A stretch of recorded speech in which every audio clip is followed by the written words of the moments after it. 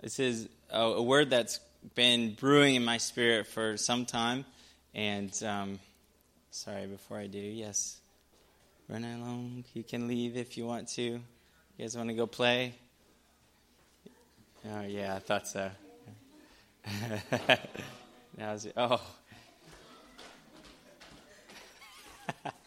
Who's having too much fun?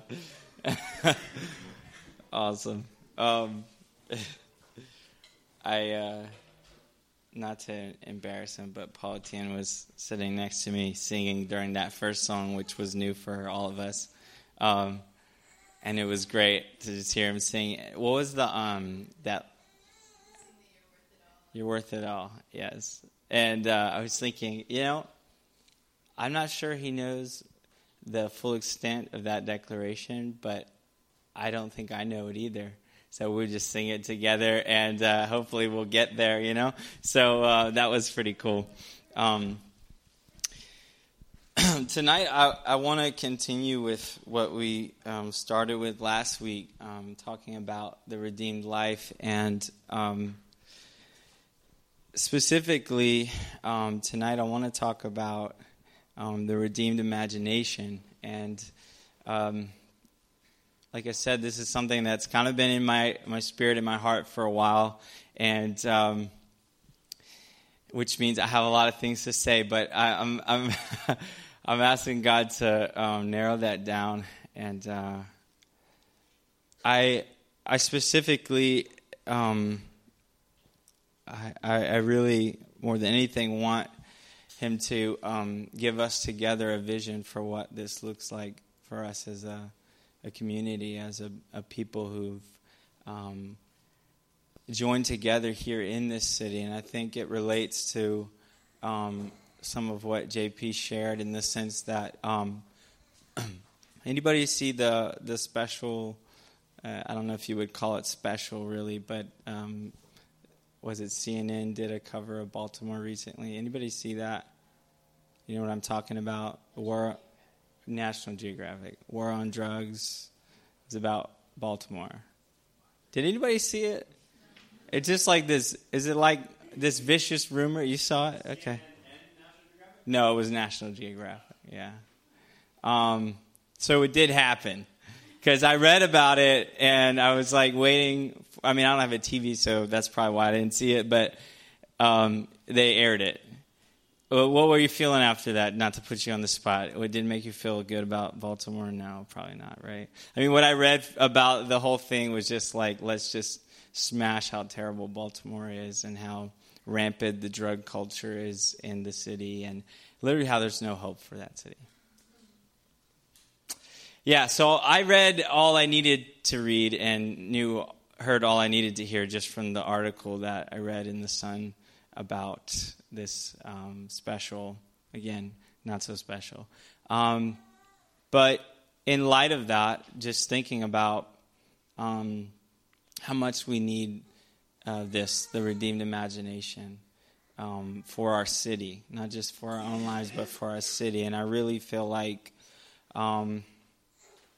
as we were praying earlier today for this time, I really feel like, again, kind of a reminder that I mentioned last week, that God has put us here not for ourselves, not for the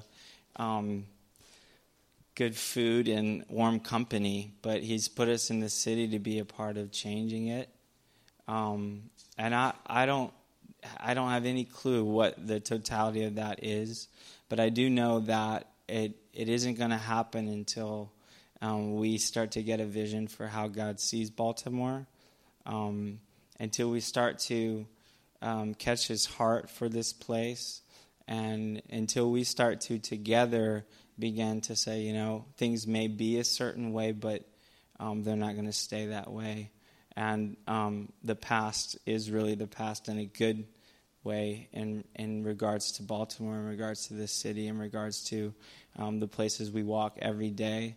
And again, I don't know even where to begin in that, but I do want to talk about, okay, that's not true. I feel like I know where to begin in that, and I want to talk about that tonight. I want to talk about the redeemed imagination, and many of you in this room might consider yourself creative and imaginative people. Some of you might not. It doesn't matter really what side of the fence you fall on in that. But what I want to say tonight, really more than anything, is that I believe part of this thing that God is doing in our midst requires that we have our minds renewed in a way where we begin to see things that aren't yet, and we begin to imagine with God what could be and what should be for our lives, for the people around us, for our city, for our world. And so I want to just really jump into that. If you weren't here last week, we started off looking at a text in Colossians 1, and really this amazing picture introduction of the gospel, but talking about the work of the cross, what God has accomplished through the Son on the cross, as this thing that really the scope of is all of humanity, it's all of creation, it's all things. And so we said last week that at the center of Jesus' work on the cross is the initiation of redemption, which is to buy back, and reconciliation, which is to restore to right relationship. So God has through His Son initiated this redemption and reconciliation of all things. And that for us as His people, that we need to begin to get a vision of that and begin to embrace what that looks like here and now. Just a little snippet from that passage. I'm going to read it out of the Message. I really like sort of the way it articulates it. From beginning to end, He's there, towering far above everything, everyone. So spacious is He, so roomy that everything of God finds its proper place in Him without crowding. Not only that, but all the broken and dislocated pieces of the universe, people and things, animals and atoms, get properly fixed and fit together in vibrant harmonies, all because of His death, His blood that poured down from the cross. And we said last week that there's no one or no thing, based on what God has shown us through the Son, that there's no one or no thing that God isn't desiring to work and redeem in their lives and in our world. And the realization of this leads us to realize that there's nothing too small, there's nothing too big, and there's nothing too far gone for God to work in. And I just believe that we as His people really need to let that just sink into our being, begin to see the world around us in light of this. And when we read this passage, I think we can read it and it can sound like a fairy tale, because we live in a place where not only are not all things redeemed and repaired, but it seems like most things are broken and being destroyed. So there's a discrepancy between what even the writer here is saying is possible and has been accomplished and is being accomplished through Jesus, and what we often see. And I believe that's where it's imperative that we begin to get a vision for what God wants to do in our lives through His Son. You guys following me?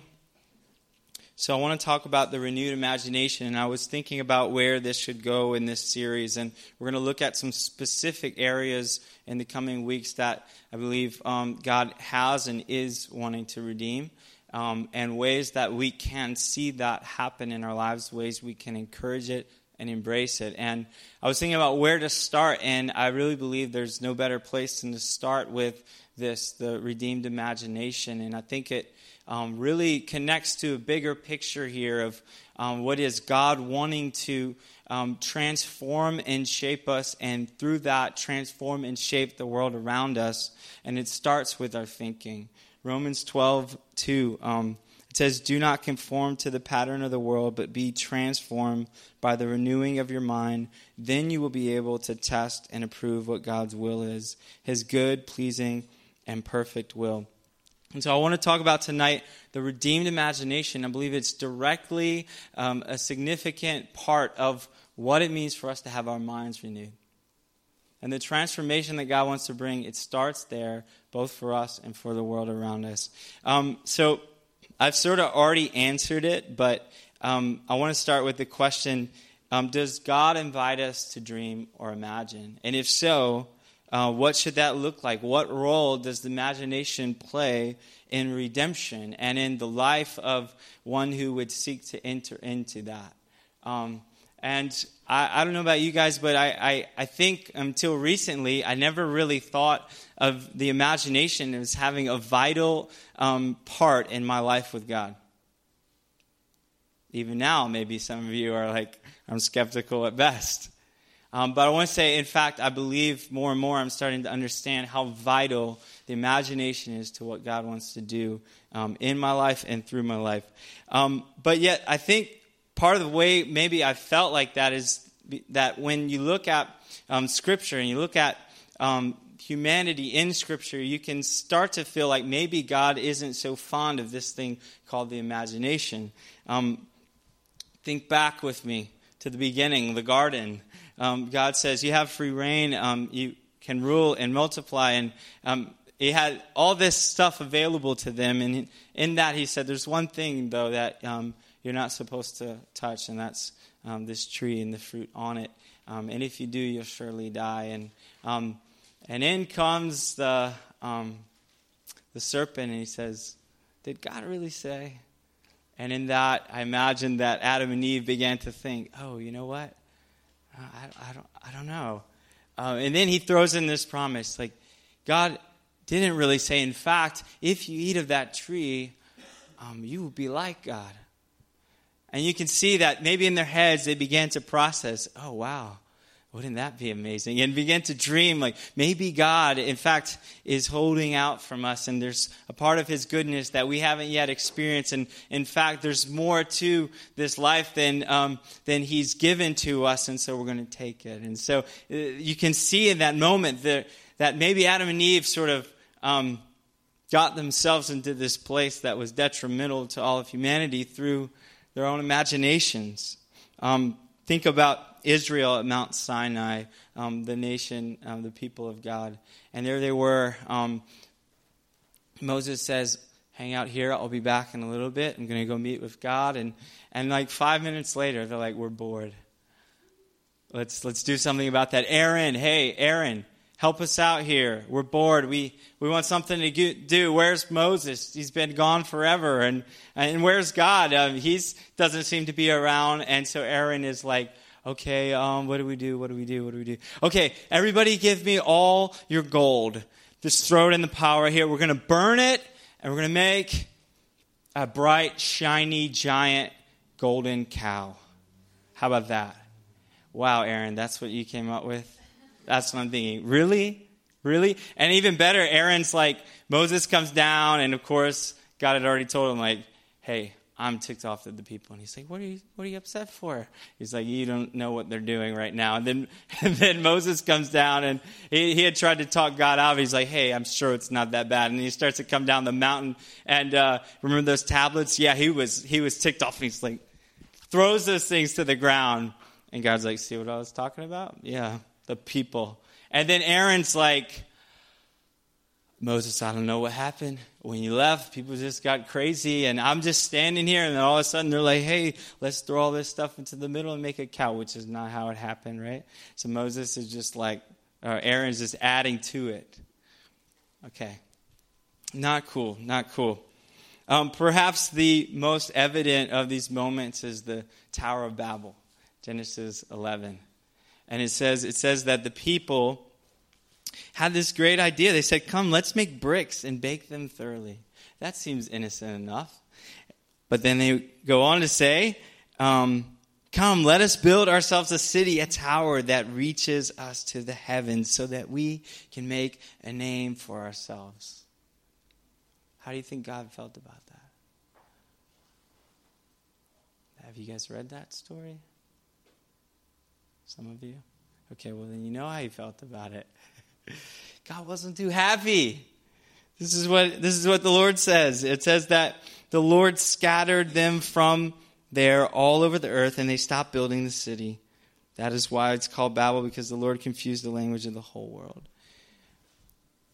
It just seems like maybe when we start to use our imaginations that it gets us in trouble. That's what I kind of read from these passages, that the imagination on its own, it's actually maybe working against the plans and purposes of God, and that maybe God, more than being indifferent to it, in fact, is not particularly thrilled. You guys follow me? Okay. Like I said, I kind of gave it away, but I think there's another side of it. And the thing is, reading these things, I think it's something we acknowledge is that we can use our minds, we can use our creativity, we can use our imaginations for self-serving purposes. We can use this thing that, in fact, God has given us, and we can begin to plot ways to make our name known, ways to make ourselves fulfilled. And so we see that all around, exploitation, in fact, through our imagination and further brokenness as a result. But I want to give a picture of something else. And in fact, I want to say that, when we see that, we can begin to think, well, maybe there's nothing good there. I think for a lot of different areas of what God himself is wanting to redeem, the church has, in fact, looked at it and seen it and said, maybe there's nothing good there. And I think we've done it with imagination. I think it grieves the heart of God that the church is not making art that is amazing.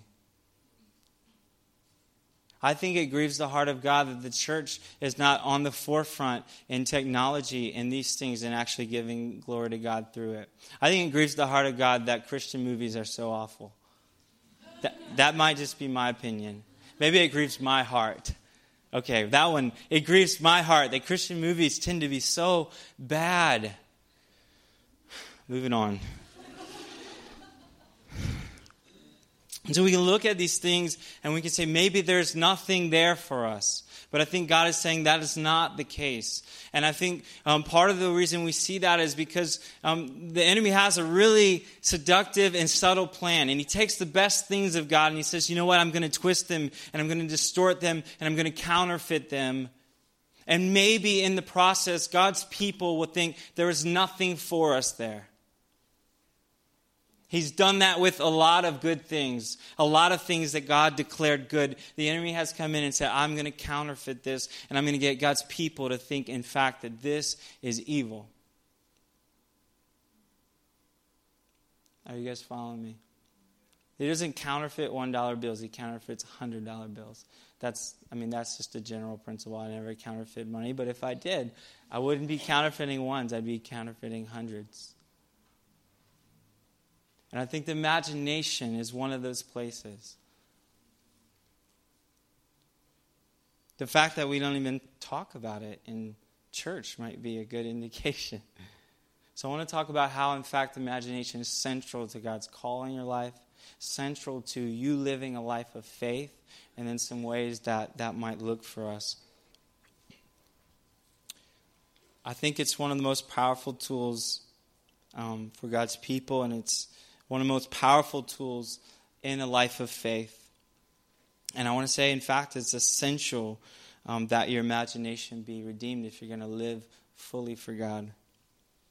Turn with me to Hebrews 11. Hebrews 11.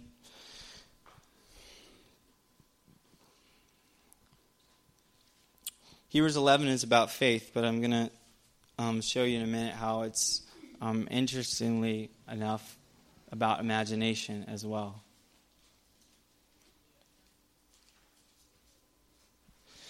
Hebrews 11:1. I'll just go ahead and read it. If you're not there, just listen.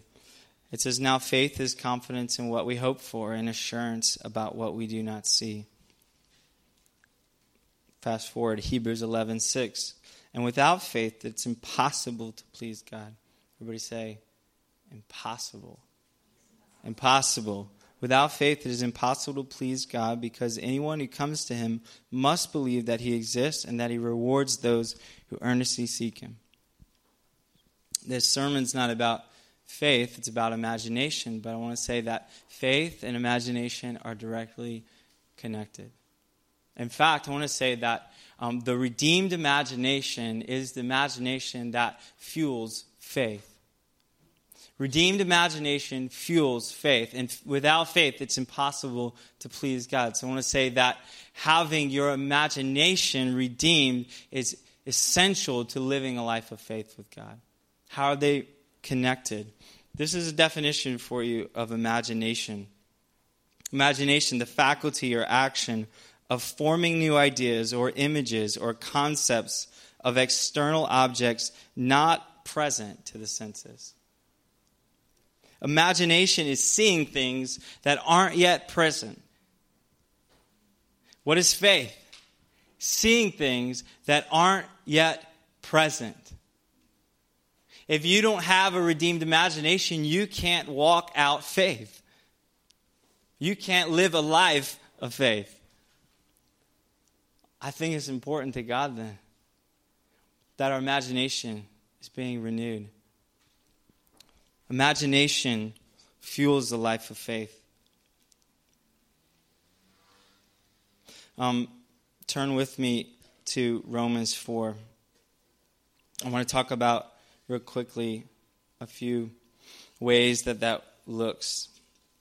While you're turning there, I want to say that the redeemed imagination looks at a moment, and in the midst of impossibility, the redeemed imagination sees possibility. It doesn't seem that hard, just remove the I and the M, but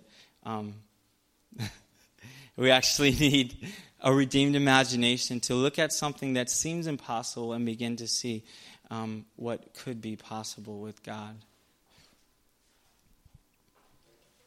Romans 4 talks about Abraham, who was given the name the father of faith. And it says in verse 3, it says, Abraham believed God and it was credited to him as righteousness. It goes on to say in verse 17, as it is written, I've made you a father of many nations. He is our father in the sight of God in whom he believed. Pay attention to this part. The God who gives life to the dead and calls into being things that were not. If you walk with God, if you follow him, if you said yes to Jesus, you've said yes to the God that gives life to the dead and makes possible things that were not. In fact, at the very core of our faith is this crazy thing called the resurrection. Do you realize how crazy that is? To believe. In fact, Paul said, if the resurrection never happened, then we are to be pitied more than anyone else. At the core of our faith is this declaration and belief that God has in fact raised from the dead, that what was dead didn't stay dead, and that from that all things are possible through him. That's at the core of our faith. Are you guys with me? Are you alive tonight? Okay, good. Hang in there. That's at the core of our faith. So if you believe already, hey, guess what? Actually, you've actually put the redeemed imagination into practice. I mean, this stuff is crazy. Which is why we walk by faith. And so did Abraham. He's kind of our forerunner in that. It goes on to say in verse 18, against all hope, Abraham in hope believed, and so became the father of many nations. Just as it had been said to him, so shall your offspring be. Without weakening in his faith, he faced the fact that his body was good as dead, since he was about 100 years old, and that Sarah's womb was also dead. Abraham was old. He wasn't in denial. He wasn't pretending. It was pretty obvious. His wife was old too. It says Abraham believed God. What did he believe God for? God said, you're going to be the father of many nations. There he was, almost 100. Hadn't happened yet. In fact, not only was he not the father of many nations, he didn't even have his own kids. Explain that one. Staring at impossibility. And yet, for Abraham and for us, I believe the redeemed imagination, it starts with it starts with hearing what God has said and is saying. And feeding ourselves on that. Feeding ourselves on that. You see, your imagination, you have one, everyone does. In fact, I want to say that the imagination that you have was put there by God when you were made in His image. Creativity was put there by God, who in fact is very creative. You know how creative He is? He takes the things that look the most broken and He redeems them. He repairs them. He rescues them. That's what a really good artist, that takes a really good artist to do that. God is an amazing artist. He might be the best yet. And He put part of His image in you. And part of that was the ability to think, the ability to dream, the ability to look ahead and anticipate what could be. And so it's not if you have imagination or not, it's what are you doing with it. In our lives, I think that oftentimes it's not that our imagination is not working, it's that our imagination is running rampant with things that undermine what God has said. So Abraham believed God, and it was credited to him as righteousness. Abraham, the father of faith, he said, I know what things look like right now. They don't look very good. And we've been trying to start a family. Can you imagine that? They didn't just say, okay, God, we believe you. They probably had to, Abraham and Sarah, it was like take Sarah out on a date. Like, hey, I know it's been a long time. Nothing's happened yet. But hey, come up next to me. I'm just using my imagination, people. It wasn't like God said, hey, you're going to have a family, and then boom, it happened. Maybe that first part was the first miracle. All right, I'm off base here, but I think it's pretty funny. It just occurred to me one day, I'm like, oh, how'd they start a family? Oh, that's right. They were still in love. Okay. So where were we? I think in our lives, right? So Abraham, there he was. And Abraham, he used his imagination to say, you know what? Like, it hasn't happened yet, but it's going to happen. And I don't think that was the only time. God gives him a son. He gives him Isaac. And it's amazing. It's the beginning. It's the promise of God. And then he tells him, hey, I know what I said to you, but I want you to go up on the mountain and I want you to sacrifice the promise. And Abraham's standing at the bottom of the mountain and he's looking up and he tells his son, we're going to go make a sacrifice. And the son's pretty smart. Isaac, he's a smart guy. He's like, Dad, I don't see the sacrifice. Where is it? And here's the creative, imaginative mind of Abraham at work. What does he say? God will provide.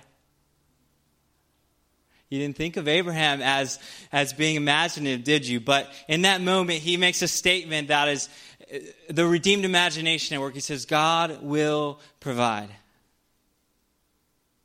And we're told that, in fact, Abraham believed that even if he did sacrifice his son that day, that God could raise him from the dead because that's who he is. The God who gives life to the dead and calls into being things that were not. In our lives, I believe our imaginations have actually been working overtime, but a lot of times they are working overtime to undermine the things of God. Undermine the promises of God. We have had things happen to us. Situations and circumstances have occurred that have perpetuated that. The unredeemed imagination fuels fear. If the redeemed imagination fuels faith, the unredeemed imagination fuels fear. It leads us to continue to think bad things are ahead instead of good things. It leads us based on the past to think that thing cannot change. A lighthearted example real quick, and we'll move forward. I know we're getting... Mike, I didn't tell you I was going to share this story. Can I share our fishing story? Just say yes. All right, good. I like to fish because I want to be like Jesus. He was a really good fisherman. Usually he was like over there. So I like to fish. Anybody else like to fish? A couple. All right, 4 of you. Good. That's about right. That's about what I expected percentage-wise. Maybe more.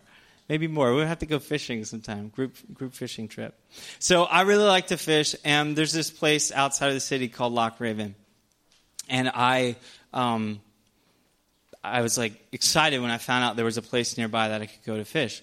Only problem is I started going to Loch Raven, and the first 3, 4, or 5 times I stopped counting.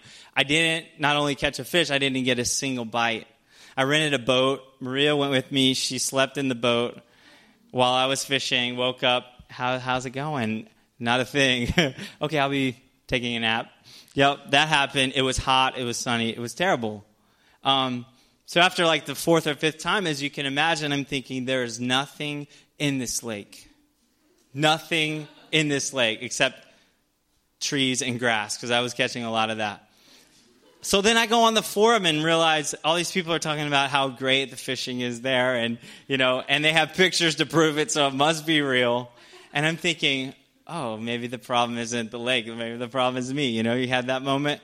And so I had to come to terms with the fact that maybe I just was a bad fisherman. Another story completely. But then I was like, I'm going to go back. I'm going to catch a fish. And eventually I did. And now it's one of my favorite spots. And there's usually not a time, and just admitting to you humbly, there's usually not a time that I don't catch fish there now.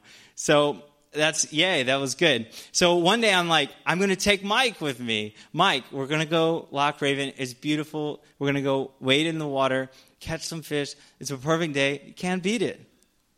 And I promise you, we're going to catch some fish. I was really optimistic. Maybe I shouldn't have made that promise in hindsight, because we get out there and we're fishing and I start to see Mike's face. He's not smiling, and I wasn't sure. I thought maybe he was concentrating.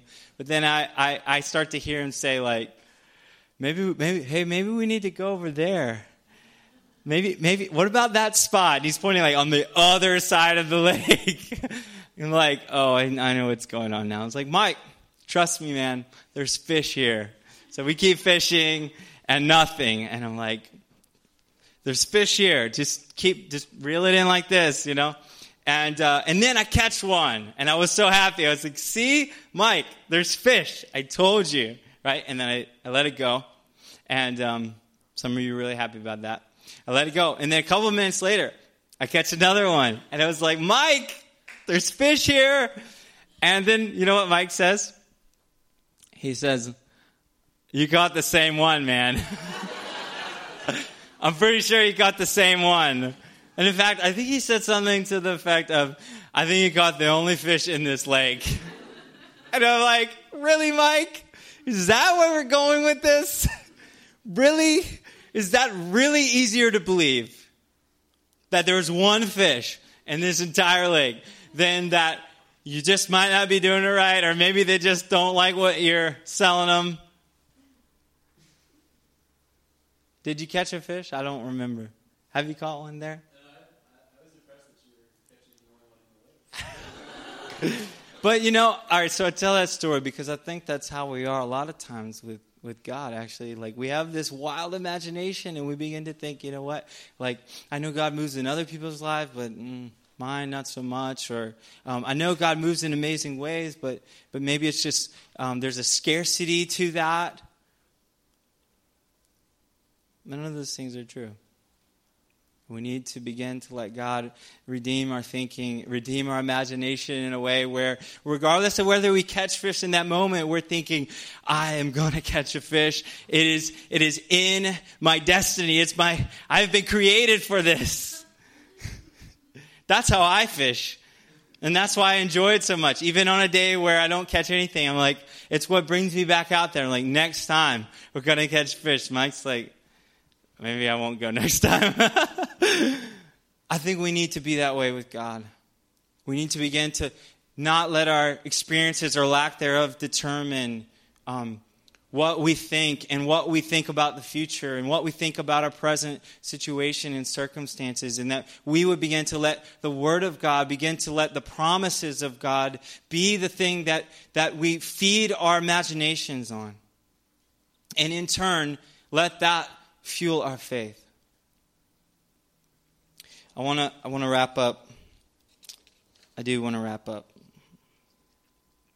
And I want to wrap up by saying that the reason that's so important is because from there I believe that God, He's issued an invitation to all of us from that place. Begin to dream with Him. To begin to think things into reality, into existence that aren't yet. That is the amazing invitation that we get to be a part of. It's why we're doing things like Awake, because I believe that that God has, that we want to take that seriously here, and God has commissioned us. He's called us in that way, and I know it's going to take us together saying, you know what, I don't see it yet, but I'm going to see it. I don't even know what it looks like yet, but let's begin to dream about what it might look like for His redemption to break through at our school, for His redemption to break through in my music, for His redemption to break through in my relationships with people, for His redemption to break through wherever I am. There's an invitation there, and we get to be a part of it. And in fact, most of the Christian life, I believe, is meant to be lived out of that place, with us co-laboring with God, co-dreaming with God. And I think for far too long, we've even the church has sort of said, you know what, God's going to do what He wants. So wait for that. But I actually believe that God has said, no, I am doing what I want. And central to that is a people who have caught the vision for what it looks like to join me. Who have caught the vision to do the hard work to say, it's not right in front of me, but it will be.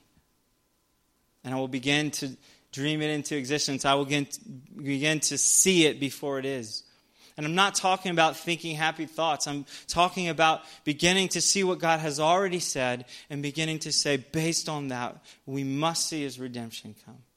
Based on that, we must see Baltimore changed. Based on that, we must see the arts rise up as this amazing force in the church.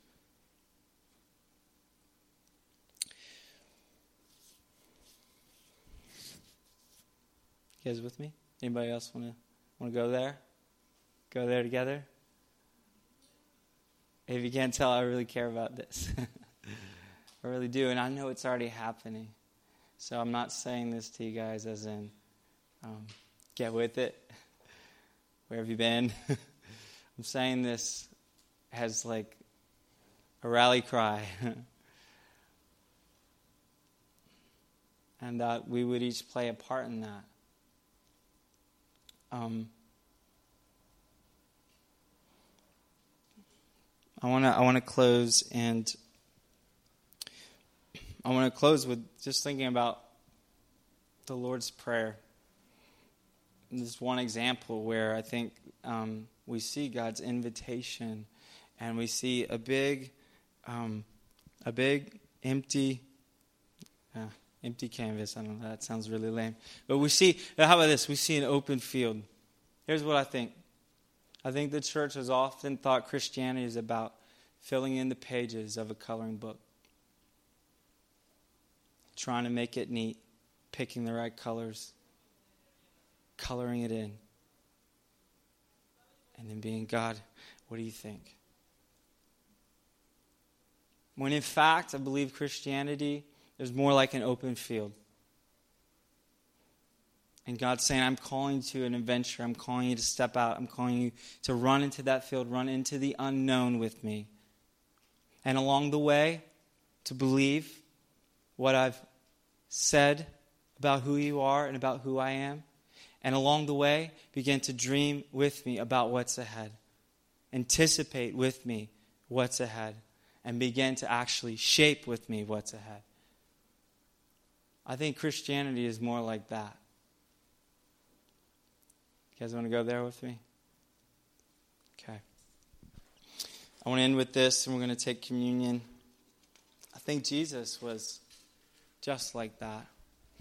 The life of Jesus, when he came down, really there wasn't the imagination enough to really house what Jesus was going to do, what God was going to do through the Son. And in fact, a lot of people had a really hard time imagining that this is what God could have looked like, what God could have been doing. And that didn't stop him. This quote from A.W. Tozer.